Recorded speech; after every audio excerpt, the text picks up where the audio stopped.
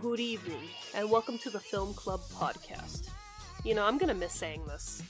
I mean, you've only ever really said it twice during our whole Hitchcock month. I know, I really dropped the ball, and this is the last episode of Hitchcock month, unfortunately. I mean, we're ending with the best, really. I'm still with Psycho being the best, but Rear Window is also a really good movie. Yeah, Rear Window stars Jimmy Stewart, Grace Kelly.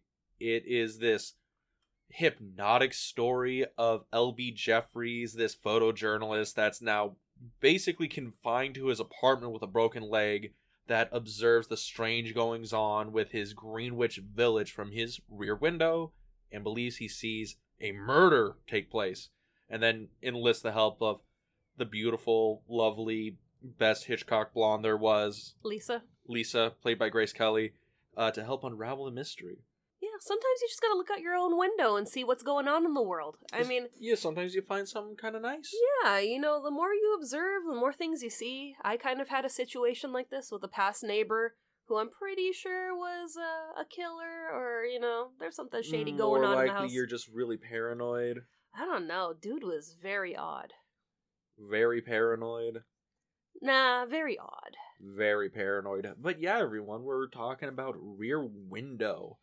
This was this Hitchcock's first Paramount movie? You know, I'm not sure. I know that this one came before Psycho. Yeah. So, well, Psycho was 1960. This was 54. This was 54. We had, you know, Vertigo in between this. Also, North by Northwest. And, I mean, because this is, I feel, where, like, a new era of Hitchcock kind of started. His, like, Technicolor Paramount stuff he did in the mid-50s all the way through to Psycho.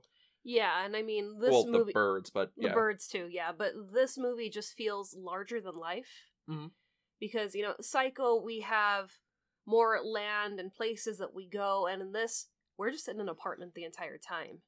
Yes. And you feel like you are standing in that apartment with Jimmy Stewart, just surveying the whole neighborhood, basically. Well, this feels like we are seeing Hitchcock really stretching what he can do as a director, because in this, it's just the apartment, like you said. And we're following a character that you could say is kind of like not a great character. He's not like a hero figure. You know, he's a little bit of a creep. He's not exactly the most altruistic guy. And it's also fascinating because it's such an enthralling little mystery. Everything seems to line up where Jeffries is just a crazy person. And it's like a really fascinating kind of movie. And he gets that moment where it's like, ha, I am not a crazy person. I proved you wrong. You should have listened to me from the beginning. You really liked it when you get to say, ha, you motherfuckers, you were all wrong. I am the true smart one. You love doing that. Oh, it sustains me. I know. But yeah, and I think this is just a fascinating look at what Hitchcock can really do, because I think this is what people point to say, oh no, Hitchcock's a master director, because we're a movie that takes place in basically one room. Yeah. And like what we can see out of the back window of said room. Yeah, and the fact that, you know, when he was making this movie, directing this movie, he did everything from Jeffries' apartment. He never went into any of the other apartments. He wanted to be like Jeffries, and this is my vantage point. How can I work with it? Yeah, and even within the tone of the movie, you really feel like this is another thing like Vertigo, like Psycho, where Hitchcock is commentating on his own voyeurism, his own desire to like look out and spy on people and get these, you know, different perspectives. And also, you can even view this film as an allegory for filmmaking. I know some film critic was talking about that, where Jeffries, Jimmy Stewart's character, is set up as the director, and he's looking out on this big grand set, and he's using his binoculars or his, like, you know, camera to literally be the camera, to direct the action, to craft this narrative. You have Mrs. Torso across the way, where she's this beautiful, talented woman, but will she ever find love, or is she just gonna rope in, you know, the one successful rich man that can, you know, provide for her for the rest of her life? Mrs. Lonely Heart, who is so just saddened to be all alone in her apartment, and you're like, is she going to kill herself? Will she find love? you know? And then you have the musicians across the way, the newlywed couple. What this is Hitchcock telling 5, 6 different and equally compelling little narratives inside one movie where the main focus is just, oh, the guy across the way killed his wife, you know? And just so happened to get caught. Yeah, and even then, because I remember, I think the issue is I remembered, like, the movies that ripped off Rear Window, or, like, the remakes where, oh, you see the murder. Yeah. Like, you see the husband kill the wife, and it's very obviously up front. But in this, you don't actually see it. It's like a scream off screen, and that's it. And a glass breaking. And I think that's the thing that's so fascinating about this is, if you don't really know the gist of Rear Window, you could think Jeffries is lying. Like, it's a guy who just got a little stir crazy and is trying to come up with something for the boredom. Yeah, and, you know, it kind of goes with reality. Like, again, where I live close to where a bar is. You know, I hear a lot of people screaming. You hear lots of random things, and you're thinking, oh my god, someone's being killed outside. And then it was just this one isolated moment. It was probably a couple of drunks, you know, horse playing out in the bar parking lot. Yeah, and, you know, that could be like this movie, where his friend is telling him, nothing happened, you're just bored out of your freaking mind, and you're trying to figure out something to do while you're stuck in this apartment. You want to talk about Jeffries for a second? Yeah, let's talk about Jeffries. Played by Jimmy Stewart. Played by the great Jimmy Stewart. I was wondering if we were going to get an impersonation today. Oh, you're gonna get a lot of that tonight. But, so, is Jimmy Stewart a good guy? Or, not Jimmy Stewart, Jeffries. Because I think I mentioned that I don't think he's a very heroic character. Like, he's kind of a creep. He's not... Obviously, he's dumb, because he is not jumping on that Grace Kelly, like... Come on now. Yeah, that was the hardest thing to watch in the movie, where it's just, she's so in love with him, and it's not like she's being a creep or anything about it. It's like, she's being a little bit of a creep about it. Not too much. You're just saying she's not being a creep because she looks like Grace Kelly. I mean, Grace Kelly's one of the most beautiful women to have ever existed, but... Accurate, yes. But, you know, she's trying to say, you know, if you can't change for me, I could change for you. I could live out of a suitcase. I just want to be with you. And I said, sorry, sweetheart, I don't think so. You know, you're just not doing it for me. But I'm like, bro, she'll do it for a blind man. Like, my God, look at this woman. But, you know, just seeing when Lisa puts herself into danger towards the climax of the movie. And obviously, what is Jeffrey's going to do with a broken leg in a wheelchair to save her? But, you know, the best he could do is look away. And I'm just like, really? That is what you do? You know, throw something. You're not going to, you know, hit that window, but you're going to get somebody's attention.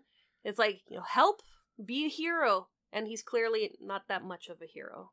And I think that's the interesting thing about Jeffries, because on the front of it, he's supposed to be like... He's basically Indiana Jones. He's this globe-trotting, adventurous kind of guy. I love the way... played by Jimmy Stewart. Yeah, but I love the way that his apartment is designed, where you could tell that this is just the place that he comes and he drops his stuff off, cleans up, and then takes off for another assignment. Yeah. And you have all these great pictures on the wall of explosions and planes, and just seeing that he is, you know, very much like he just says, a boots on the ground kind of guy, where, you know, I'm living in the back of a Jeep, you know, I eat what I can, it's miserable work, and then, you know, you have this murder that's across the way, and your girl's in trouble, and let me cower away. But that's the thing, because I know you're really hung up on the fact that Jeffries is this ineffectual heroic character. I'm not even that hung up on him being ineffectual, because yeah, he has a broken leg, he can't really do much, and he's and all that. But my thing is, like, at the core of him, you know, they're trying to make him look like this, granted this is before Indiana Jones, but this adventurous character, this globe-trotting adventurer. But when you get down to who he is as a person, he's like, you know, this voyeuristic guy, he's creeping on the neighbors, he's one of these people that doesn't really seem to have any real direction in life, even though he's in his Jimmy Stewart always is one of these guys that either looked 25 or 55. Yeah. It depends on the year, and we're looking at 55-year-old Jimmy Stewart here. Yeah, he's very lost. Yeah. I mean, for being a guy that, goes on assignments and goes to war-torn countries and puts himself into danger, basically, and has, somebody that's interested and wants to settle down with him, he still kind of can't find his way out of a paper bag. Yeah, and then we have this whole thing going on where he is spying on his neighbors and he's trying to figure out this crime, this mystery, but it really does feel like he's doing it out of almost selfishness. The whole reason he's not taking no for an answer on the obvious bits of evidence that say this isn't true, this isn't happening, yada yada, and obviously because for the narrative, but also because he seems to be so like, I can't be wrong. Yeah. Like, I'm L.B. Jeffries. Mm-hmm. I'm the photojournalist extraordinaire. I'm Indiana fucking Jones. I can't be wrong. And also, my God, I'm so bored. Please, God, let something interesting happen in my dull day-to-day life where I sit here being fed lobster by Grace Kelly. Ooh, how I have it rough. How boring is my life. But yeah, it's not till later in the movie where we see a shred of doubt in him that this isn't real. This isn't happening. But then it's wiped away very fast. Exactly, because this is a Hitchcock movie, and obviously somebody actually died. Yeah. It's just an interesting thing about this Jeffries character, because Jimmy Stewart, I think if you look at his entire career, he's been pinned as the nice guy. Yeah. Like, he's always like, oh, he's the aw shucks hero, this guy, down on his luck, but he'll get there, he'll win the day.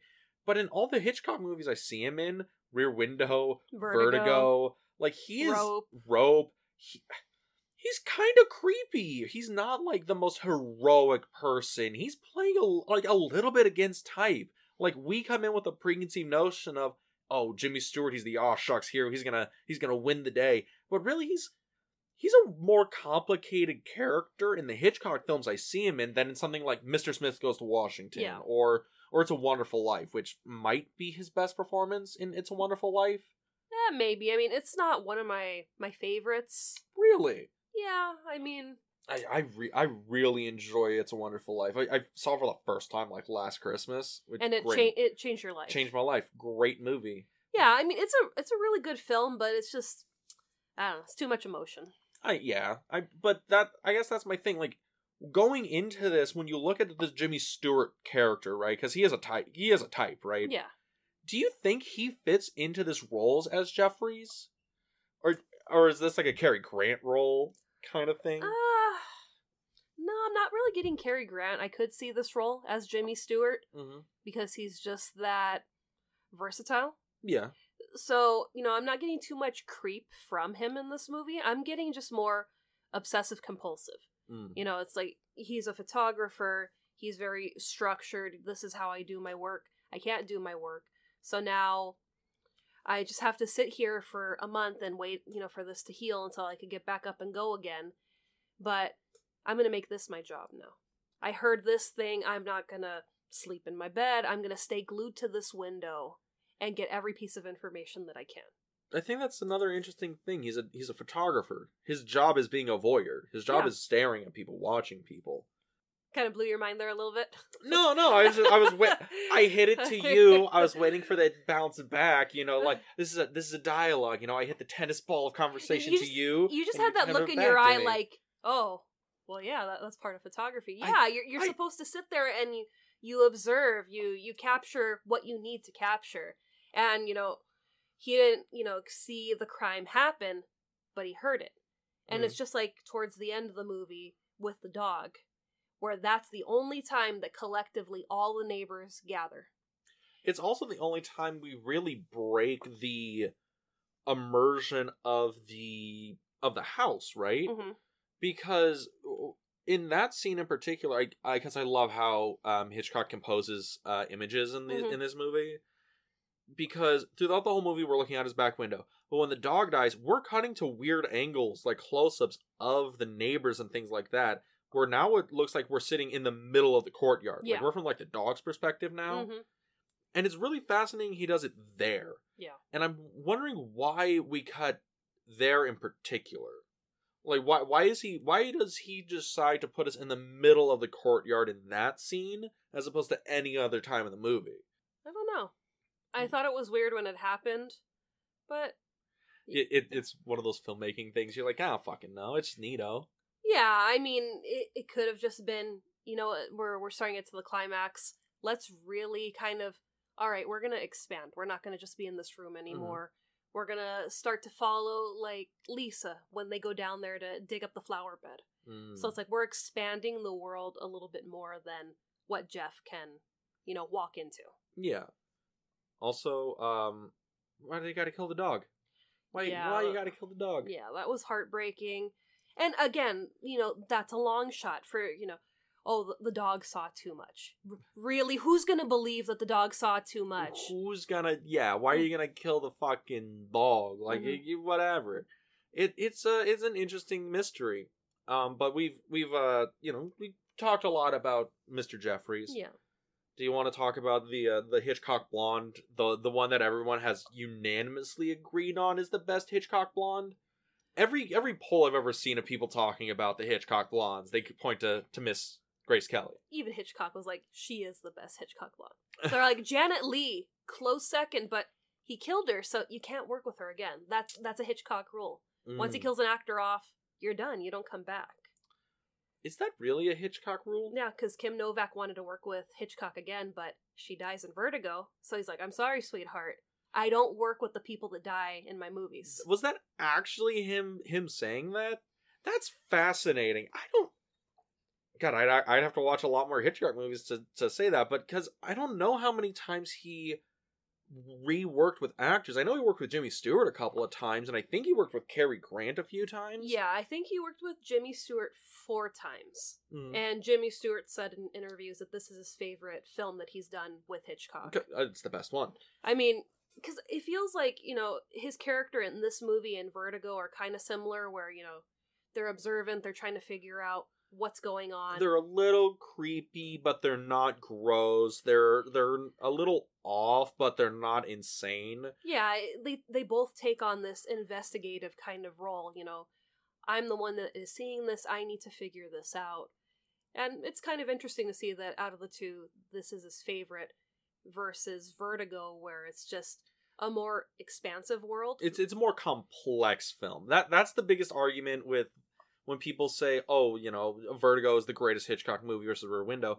Vertigo is a really complicated movie if you try and lay it out. Because it's this movie about double crosses. It's this movie about like dual identities, and there's this mystery going through it, but that mystery is pseudo-solved, then re-brought up, then solved again. But Rear Window is straight to the point. It's very simple.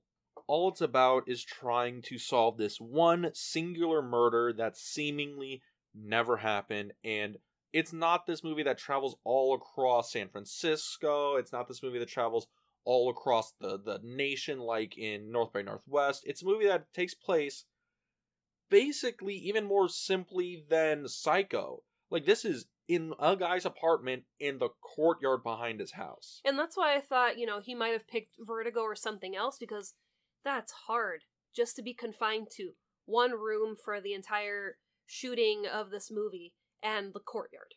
Yeah. And he doesn't even get into the courtyard until the very end of the movie. And it's like a shot. Also in a badly composited shot right before that. Yeah. 1954 special effects, baby. They tried. Yes. Weren't we talking about Grace Kelly a second ago? We were. Exactly. Oh, that's because we were talking about the Hitchcock blondes. Yes, and how she is the ultimate. Yes. She is the Holy Grail. Because, I mean, the stereotype of the Hitchcock blondes comes from this 50s run of Hitchcock, right? Rear Window, North by Northwest, Psycho, The Birds, Vertigo. Those movies are really where we get this stereotype of Hitchcock loves these kind of ethereal, beautiful blonde women. Smart women. Yeah, women who outsmart the leading man in almost every one of the movies, or who are, they're, for the most part, they're more complicated. Yeah. And, why do you think Grace Kelly kind of stands head and shoulders in this, like, canon of actresses? Because she just has that air about her, and it's, you don't get any condescension from it. It's just, she is this beautiful woman, but you could also tell that there is a kindness there. And I think that's, why they had such a good friendship, because she was authentic, she was herself, and, you get that from her. And you get that with Lisa's character, where, he's trying to tell her, you have this city in the palm of your hand. What do you really need me for? And it's just, it's like, I have all of that, but I'm willing to give it all up for you, because that's what my heart wants. And he just can't wrap his head around that. And I think that's why I feel so much for Lisa in this movie, because she is just trying to be part of his world, even though he tells, what is it, like his in-home care worker that helps him? I have her name right here. It's one of Ritter? Ritter? Thelma Ritter. Oh, yes, the actress's name. Sorry, for some reason I was like, the character's not... The character's like Stella or something. Yeah, no, I couldn't remember her name, but I remembered her last name. Stella, who is kind of like the angel on his shoulder that's telling him, you need to settle down, you need to do, She's like, honey, I've been married for 20 years, you don't even know what you're missing. Even the basics of, why don't you sleep in your bed instead of sleeping in your chair? These basic things that she's trying to help this man. And he's just, she'll never accept me because I'm living paycheck to paycheck. And you've got Lisa telling you, I don't care, what your life story is. I want to be with you. I want to talk about their relationship for a second, because that's an interesting thing, because I think Jeffrey is thinking altruistically about it. He's like, I don't want to put this beautiful woman who's this member of the aristocracy, basically, of like New York City. Like, she's rich, she's fabulous, she's like a fashion designer, model person. Whatever she does, she looks like Grace Kelly, so she's doing it well. Yeah. And he's like, I don't want to put her through that kind of a hard life. If she wants to be with me, that's going to be too much for her. And she's on the other side, and I wonder if, for Jeffries, he's thinking, oh, she's just naive. She doesn't really understand what I'm talking about. He's thinking more analytically, where, I don't have the money to buy her these dresses that she likes. I don't have the money to give her these grandiose dinners that she loves and cocktails. To pamper her, basically. Yeah. And you have her on the flip side, where if this is an issue and you're kind of feeling inadequate about, I have to leave the country and be in dangerous conditions when I do my photo shoots, with your catalog, you could open up your own studio, or, hey, I'm in the fashion district, so I can get you in with some of these big companies. You could work for Harper's Bazaar. And he's just, no, that's logical, but that's not me. It's just an interesting thing, because I'm trying to figure how these two on paper are so incompatible, but the performances of the actors make it work. Because it's going off the whole opposites attract.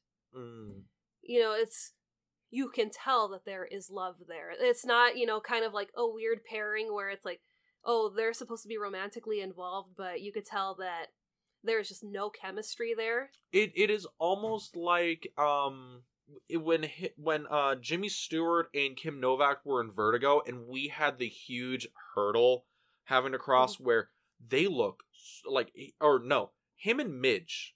Yeah. Yes, when it was like Midge and Jimmy Stewart were supposed to be romantically involved together in Vertigo, and we had to cross that huge boundary of what is the context of this relationship? Yeah. Like, he is so much older than her. Yet they went to college together. Yeah, and she seems so, like, in another world than he is, and you couldn't really see this as a romantic thing. And then even when Scotty, Jimmy Stewart's character in Vertigo, falls for Kim Novak's character, you're even like, this is such a weird mixture. He's not really like in a romantic in love with her. He's more in like an obsession with her.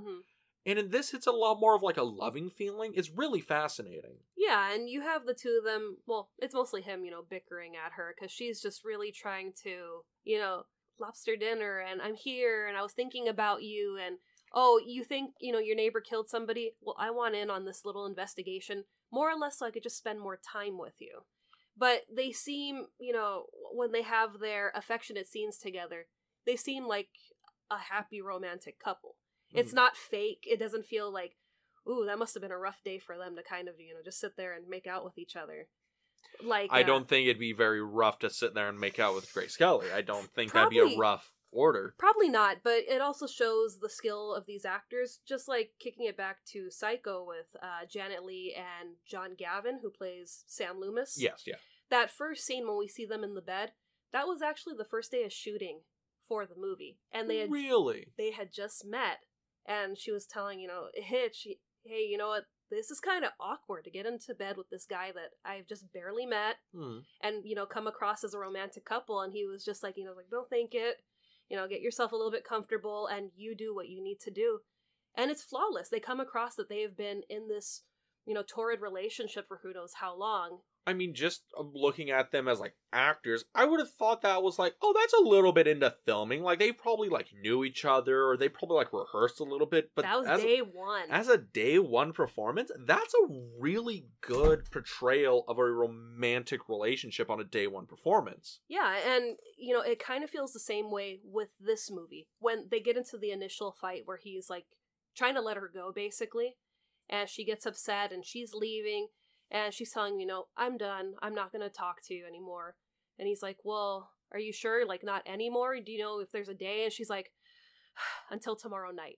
And then they cut to tomorrow night and the two of them are kissing like nothing happened. I think that's the thing about this movie that really works so well. And I think makes it a more of a compelling story than, oh, it's this guy and he's solving the mystery across the way. And I think that's something that's missing from other movies that use the same premise or other pieces of media that use the same premise. Is this really, like, nice and interesting, like, romance going on? Because both of them are so different from each other, but you want to see them end up together. Because it's a movie, right? You want to see the couple get married and have babies and have fun, right? And the fact that his biggest gripe is that she's too perfect. Here she comes with the lobster dinner or these beautiful clothes, and it's just like, ugh, could this woman be any more perfect? I hate her. I mean, I have a question. Is she perfect? She looks like Grace Kelly. She brings you lobster dinner when you're not feeling well. Ain't no chicken soup. Lobster dinner, also with the busboy, too, who brought it for her. She's perfect. She's perfect. But in the best kind of way. Yes. But it's not until later in the movie when she's really getting into this investigative work with Jeffries, and she's, hopping over fences, and she's digging, and she's climbing up the fire escape and sliding into the window, and you're like, oh my god, is she gonna fall? Like, she's in fucking 4-inch heels. And what you the see, fuck? This genuine smile on his face, like, wow, she's awesome. And it's like, yes, and you're ready to throw her away because you think she's kind of, this doll that wants new dresses, and I gotta look pretty and perfect, and I gotta go get fancy drinks, and it's like, no, you're not giving her the benefit of the doubt. Well, I'm not even know benefit of the doubt. I wonder if that's another intentional thematic thing that Hitchcock's working with, is men's tendency to see women as, porcelain dolls and not as like people, Yeah. And I know people have talked about this movie as being very representative of, like, the male gaze, where we are seeing this world through Jeffrey's eyes, and it's very man-centric, Mrs. Torso. He's ogling the hot blonde across the way, and he's kind of ignoring the musician over there. He's not doing anything, but he's really interested in this nice newly married couple that has their shades drawn. Oh, I wonder what's going on in there. But even, the traditional stuff where he's carrying her over the threshold and the two of them making out, and he's kind of like, oh, another set of, saps that fell for it. And, you've got the husband that comes out to the window just to smoke and, honey, I need you for this and that. Like, she's calling me again. And he's just loving it because he's like, those married people, I knew it. He's like, they're suckers. But even when Jeffrey's friend, who is an investigator or... Yeah, Doyle. Doyle. He's a detective. He tells him what's going on. And he sees Miss Torso across the way. And he's like, how can you be focused on this married couple that, potentially the wife is dead, when you've got her, dancing around, being beautiful, being in her bra, And it's just like, yeah, you could see where that's where the male mind is trying to go in this movie. You know, ooh, pretty girl, I gotta look at her, I gotta ogle her. Exactly. And also, I'm like, yeah, I understand you have Miss Torso across the way, but Grace Kelly is literally right in the kitchen, making you like, again, that's the one leap of logic where I can't cross. Even when like, she brings if I had a Grace Kelly in my kitchen, the blinds are drawn. It is over. There's no movie. There's no movie, but, you know, you see Doyle where he figures out that, you know, Grace Kelly's in the kitchen making, you know, warm brandies, and he's sitting there after he gets his brandy, and he's got this big smile like, that's right, you know, a pretty girl, you know, gave me some booze to drink. This is the life. This is how it should be. And it's just like, dude, she's more on the ball with this investigation than you are, because you're just, nothing's happening. You're overthinking it. Give up. And I think that's a really interesting thing about Rear Window is the fact that it is fully aware that it is doing the male gaze, that it is doing observation of the world through this era of sex and violence. That's very, you know, I think that's a thing that a lot of people just attribute to men are obsessed with sex and violence, and that's what this movie's obsessed with. Yeah.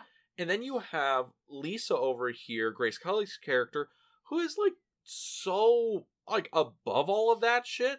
Like, she's a gorgeous woman that totally doesn't care that she's gorgeous. Yeah. She's like this woman who should be so above this, like the violence of the world or whatever, and she's like, no, let's get down and dirty, you know, let's fucking grit this out. And it's a fascinating just character. Yeah, I really like them. I really like it. Me too. And she's very much, you know, okay, your friend Doyle, who could have some pull and possibly get into this apartment, is not doing it. You know what? I'm going to climb up. I might put myself in jeopardy, but I'm going to go in there and I'm going to see what I can find. And she does it, and yeah, it is a heart-pounding scene. Where else do we want to go here? What is your favorite scene? You know, you have the heart-pounding scene where Lisa's, you know, sneaking into the apartment. What's your favorite scene in the movie? My favorite scene in the movie is probably gonna catch you off guard because it's probably not what you think I would choose. Okay.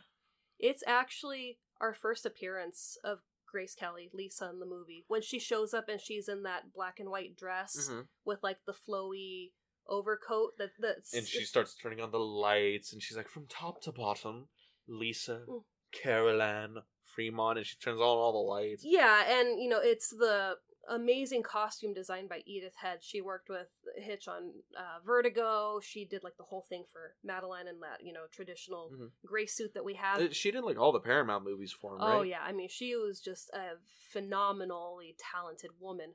But it's just that reveal of her where it's just... She just suddenly appears, and that costume is just so iconic. It's been shot, and it's just... partially a reason why I wanted to get into portrait photography, because it's just so striking. And for me, it's always stuck in the back of my head where, you know, that's just sheer perfection on the screen. And I mean, yeah, of course, I love the rest of the movie, and there's so much, you know, to see, and there's so much happening, but I think it's just the subtlety of that scene that, you know, makes me think of this movie.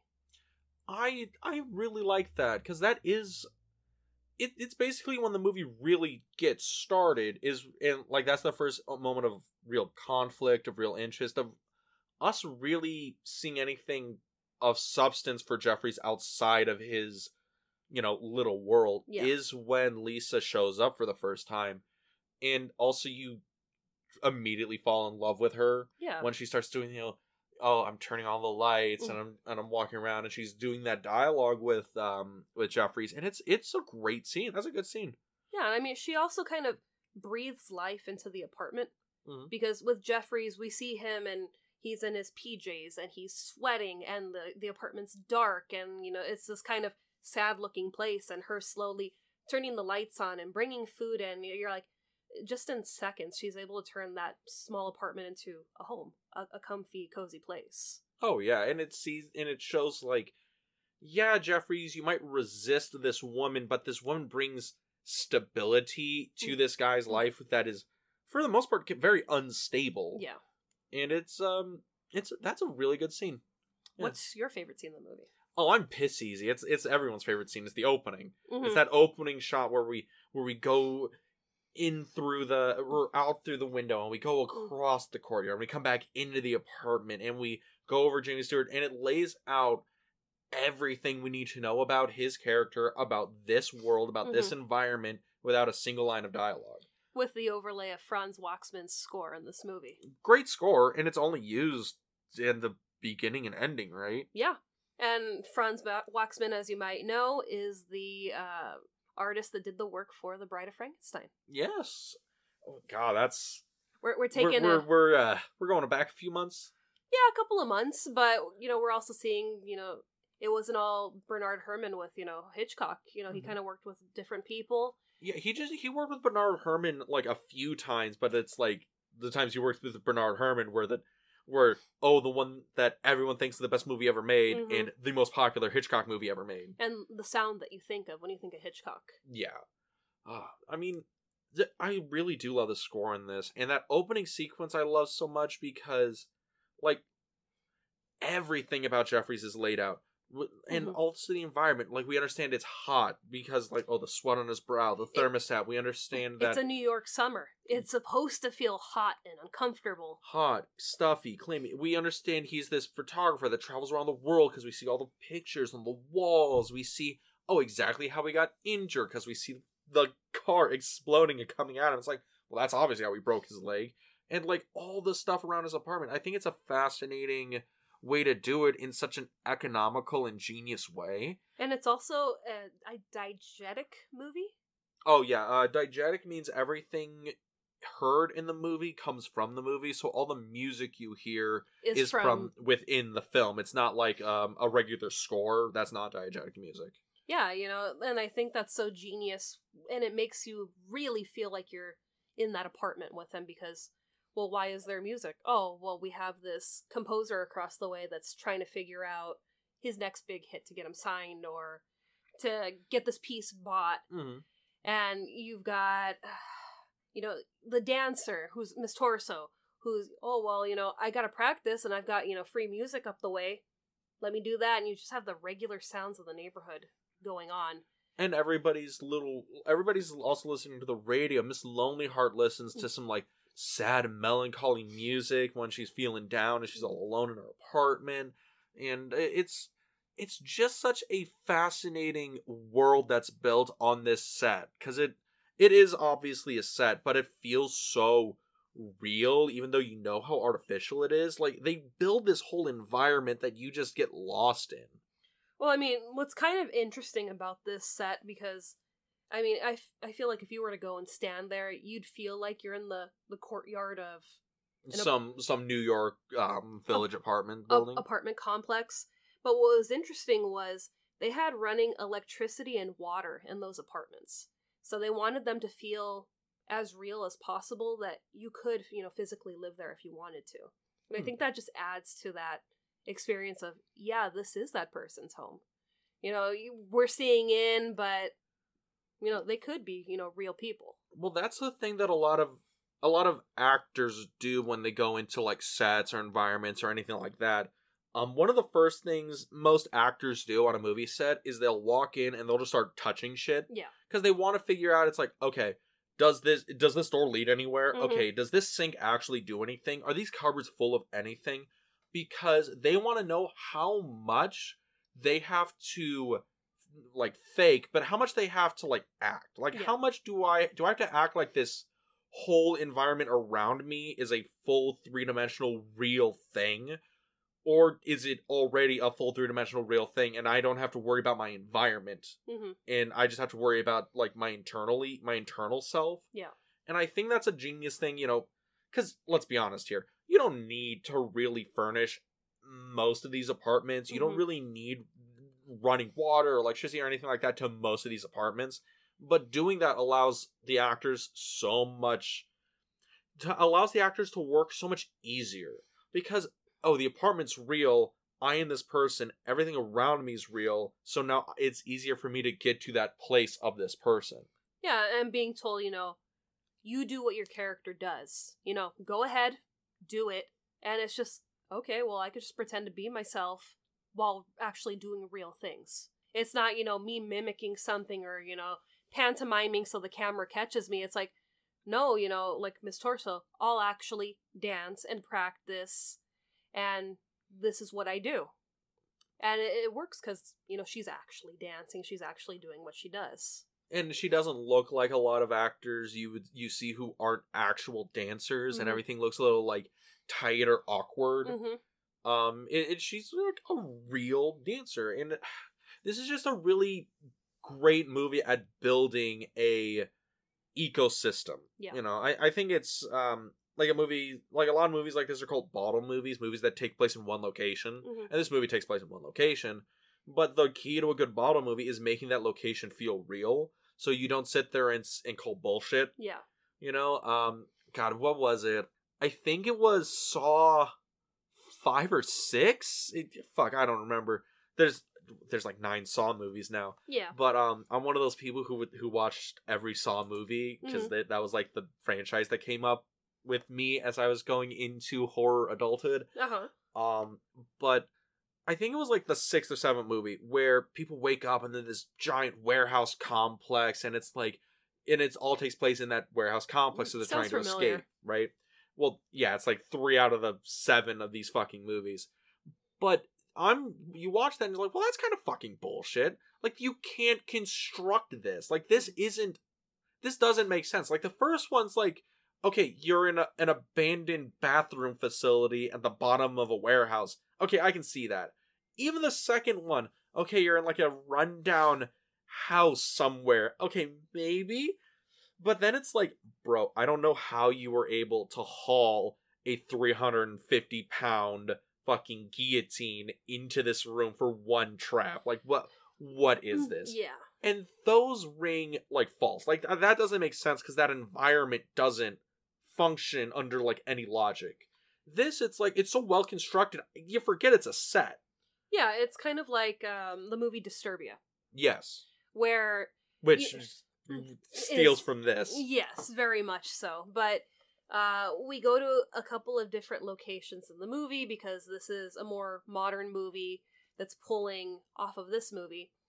But for the main character who is under house arrest, his world is the confinement of his house. So seeing your neighbor that committed a murder, you gotta run through different windows, you gotta see where you can, get as close as you possibly can. And you kind of get that with this movie where he could kind of, look out the window a little bit if he tries really hard. But that's it. Did you like Disturbia? Oh, I love Disturbia. Okay, because I really liked that movie when it like came out. Because that was... When did that movie come out? It was because that was like when Shia LaBeouf was like becoming a like more mainstream actor after the Disney stuff, but it was before he like had that fucking breakdown, right? I think this was around the same time as Transformers, so I'm guessing maybe 2008, 2009, or maybe. But yeah, I really love Disturbia. That's also actually a filming location that's fairly close to us. Yeah, it is not very far from where we are. And it's fun to visit and see it, in all its glory, and like, wow, that they didn't really change anything.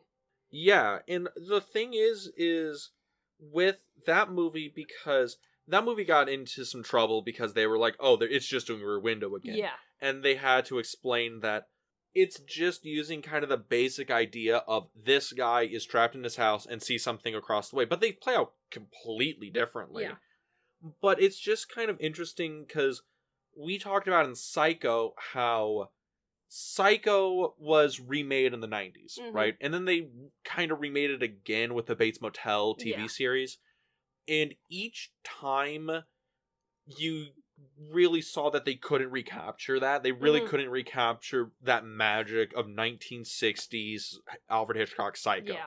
Like, the remake didn't work. Like, nothing felt right, even though it was, like, close to a shot-for-shot remake. Yeah. The TV show, I know people love that show. The show's really good. It feels like they're close, but they're not quite there, but that feels like the most... Well, you also gotta think about it. It took them 30 hours of content to do what Hitchcock did in like 90 minutes. Oh yeah. And then it's like, well, you can't, it's hard to fucking compare them at that point. But with this, it's like, okay, the concept of Rear Window has been parodied and redone, and Mm-hmm. they remade this in the 90s with, like, Christopher Reeves as L.B. Jeffries, and then they did this again, like, just the premise in Disturbia with Shia LaBeouf. And it's like, this concept works outside of the Hitchcock magic, but is this the best use of that concept? Is this Hitchcock Rear Window the best Rear Window? Yes. Yes, Yeah, better than Disturbia, better than all the parodies, better than all the other ones. Better than Disturbia, but I still love Disturbia a lot. I think that's just like a good fun movie. Yeah. You know, out of anything, like I can still put on Disturbia and enjoy it. Yeah, there's a lot of action. There is a blonde love interest in the movie. So it's like you see the parallels of that movie in this movie, but it's also trying not to be Rear Window. Versus, you know, Psycho and Bates Motel.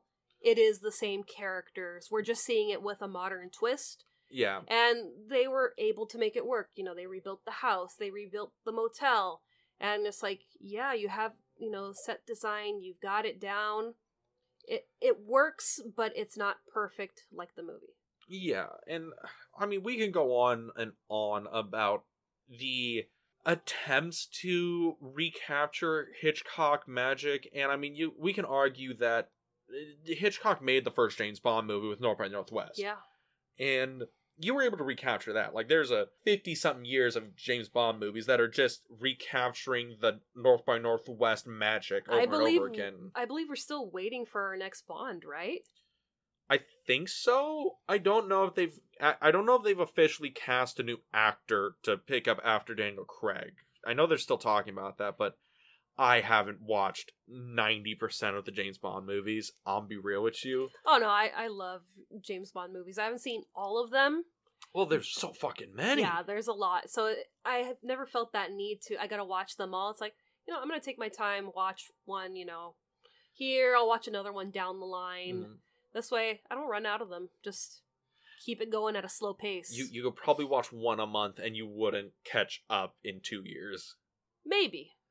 But whatever. But I think that's an interesting thing as we've been talking this month about Hitchcock is what makes Hitchcock so unique. And I think in Rear Window we see how unique he is as a director. He's able to take these very simple concepts and wring all the suspense out of them. He's able to take these very tight, seemingly mundane locations, a man's apartment and a courtyard, and make them the most compelling place to, like, view drama.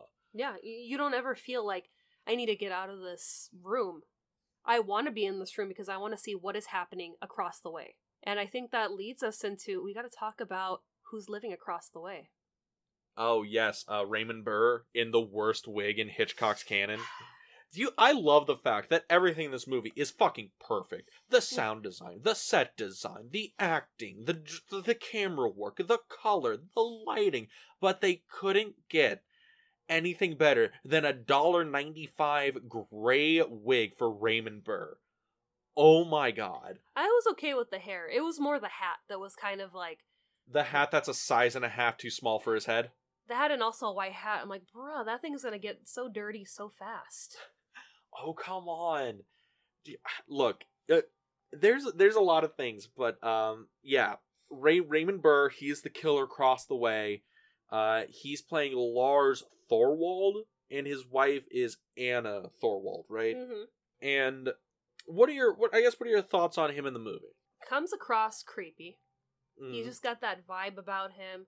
And he's also kind of big in stature, so it's like, I could believe that, you know, we don't know how exactly the wife dies, but hearing the scream and the breaking of the glass, I could believe that he could probably choke her out, and that was it. Well, we know she gets chopped up, and yes. I think that's another thing. Hitchcock has this really weird sense of humor, mm-hmm. you know, and also kind of like a sick, you know, disposition where he's like, oh, yes, he chopped her up and, you know, saws and knives and blah, blah. Mm-hmm. I'm not going to show you it. I'll let your imagination do all the work, exactly. Though. But, oh, it was bloody as hell, I swear to God, guys. Don't ask me to show it to you, though. That's why he's the master of suspense. I don't have to do it. I just have to give you the idea, and I'll let you put those pieces together.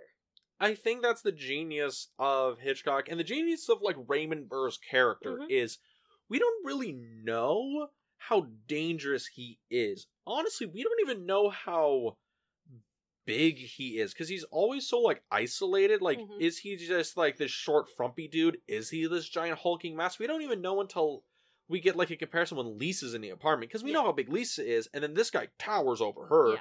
And then when he's in Jeffrey's apartment, and we're like, a fucking gorilla has entered the room. It's over, Jimmy Stewart. It's done. I mean, especially when, you know, you've seen Jimmy Stewart and you know that he is this tall, lanky guy. And it's like... The scenes where you see Jimmy Stewart with his shirt off, you're like, bro, couple of push-ups, man. Come on, you gotta tighten up a little bit. Come on, bro. 3 meals a day. Maybe some protein powder, something.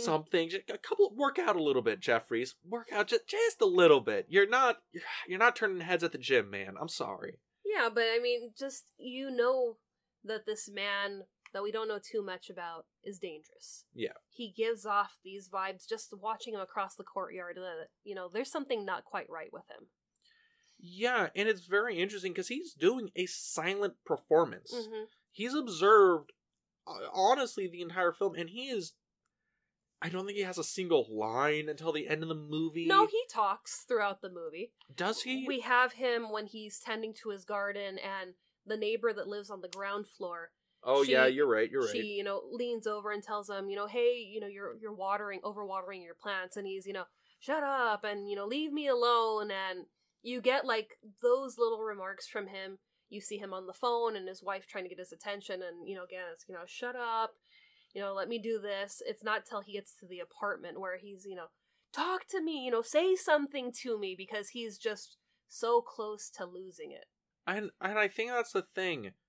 Yeah, he does say these, you know, he is saying these little quips, you know, these things, you know, that reveal that he's kind of short-tempered, he's kind of a jerk.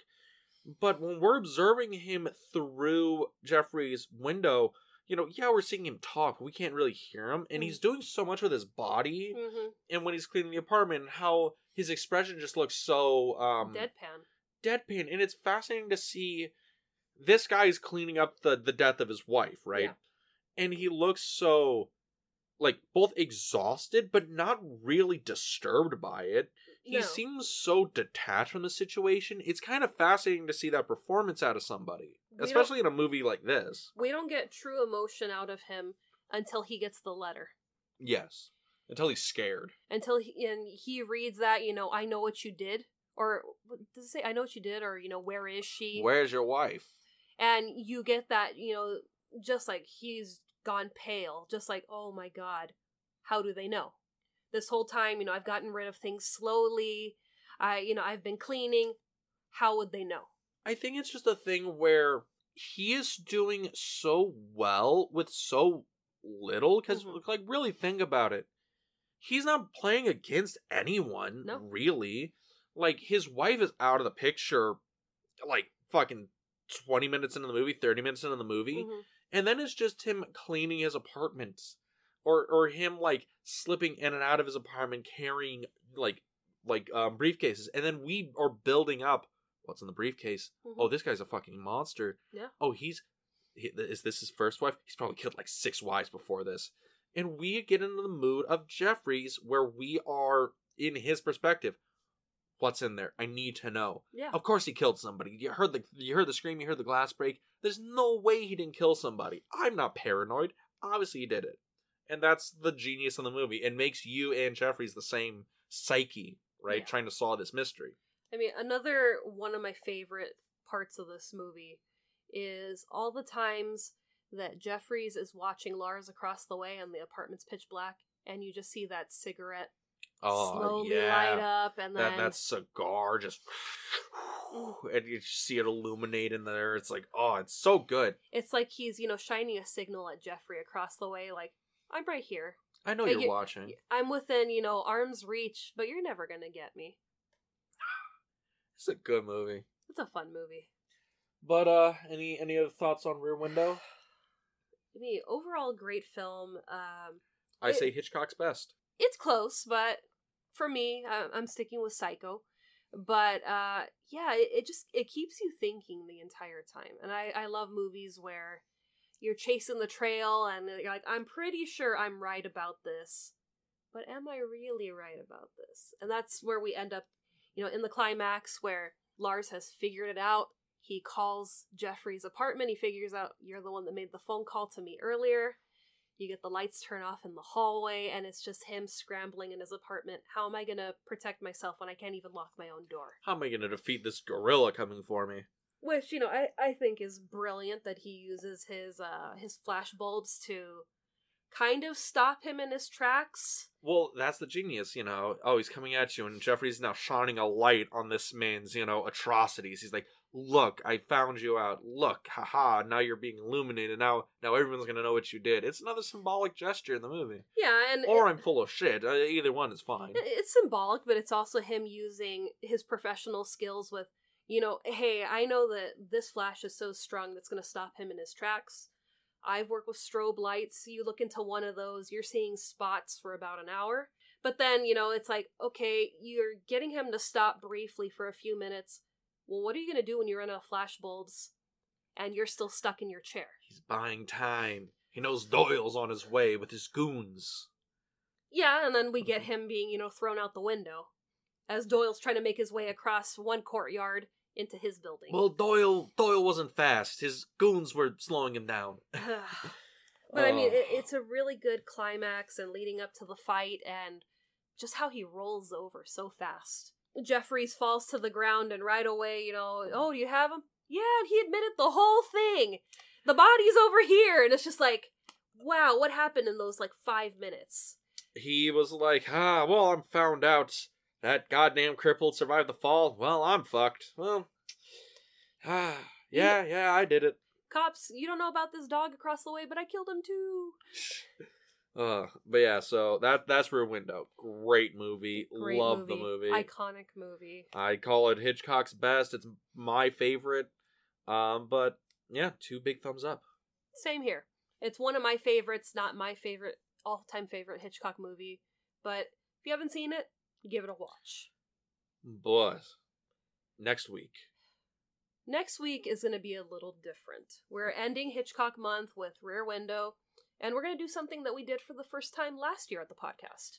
Yes, we are going to be doing our year in review. We're going to talk about, I guess, our favorite episodes we recorded this year, the favorite movies we watched this year, and some of the worst movies we watched this year. And some of the fun things that we've done for the podcast, events that we've gone to. It's going to be a really fun episode.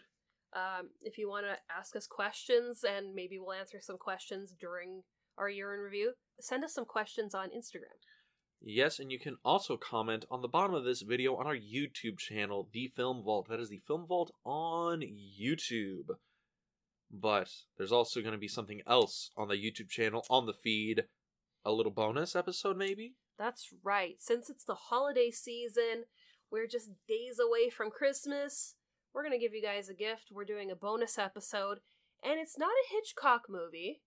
It's something that we kind of wanted to do completely random. Something that we thought could only be done if we got some guests on, because we needed more power to contain this monster of an episode. Yeah, because we know movies, but we're not masters of all crafts of, films. So we had to bring in 2 people to help us discover Godzilla.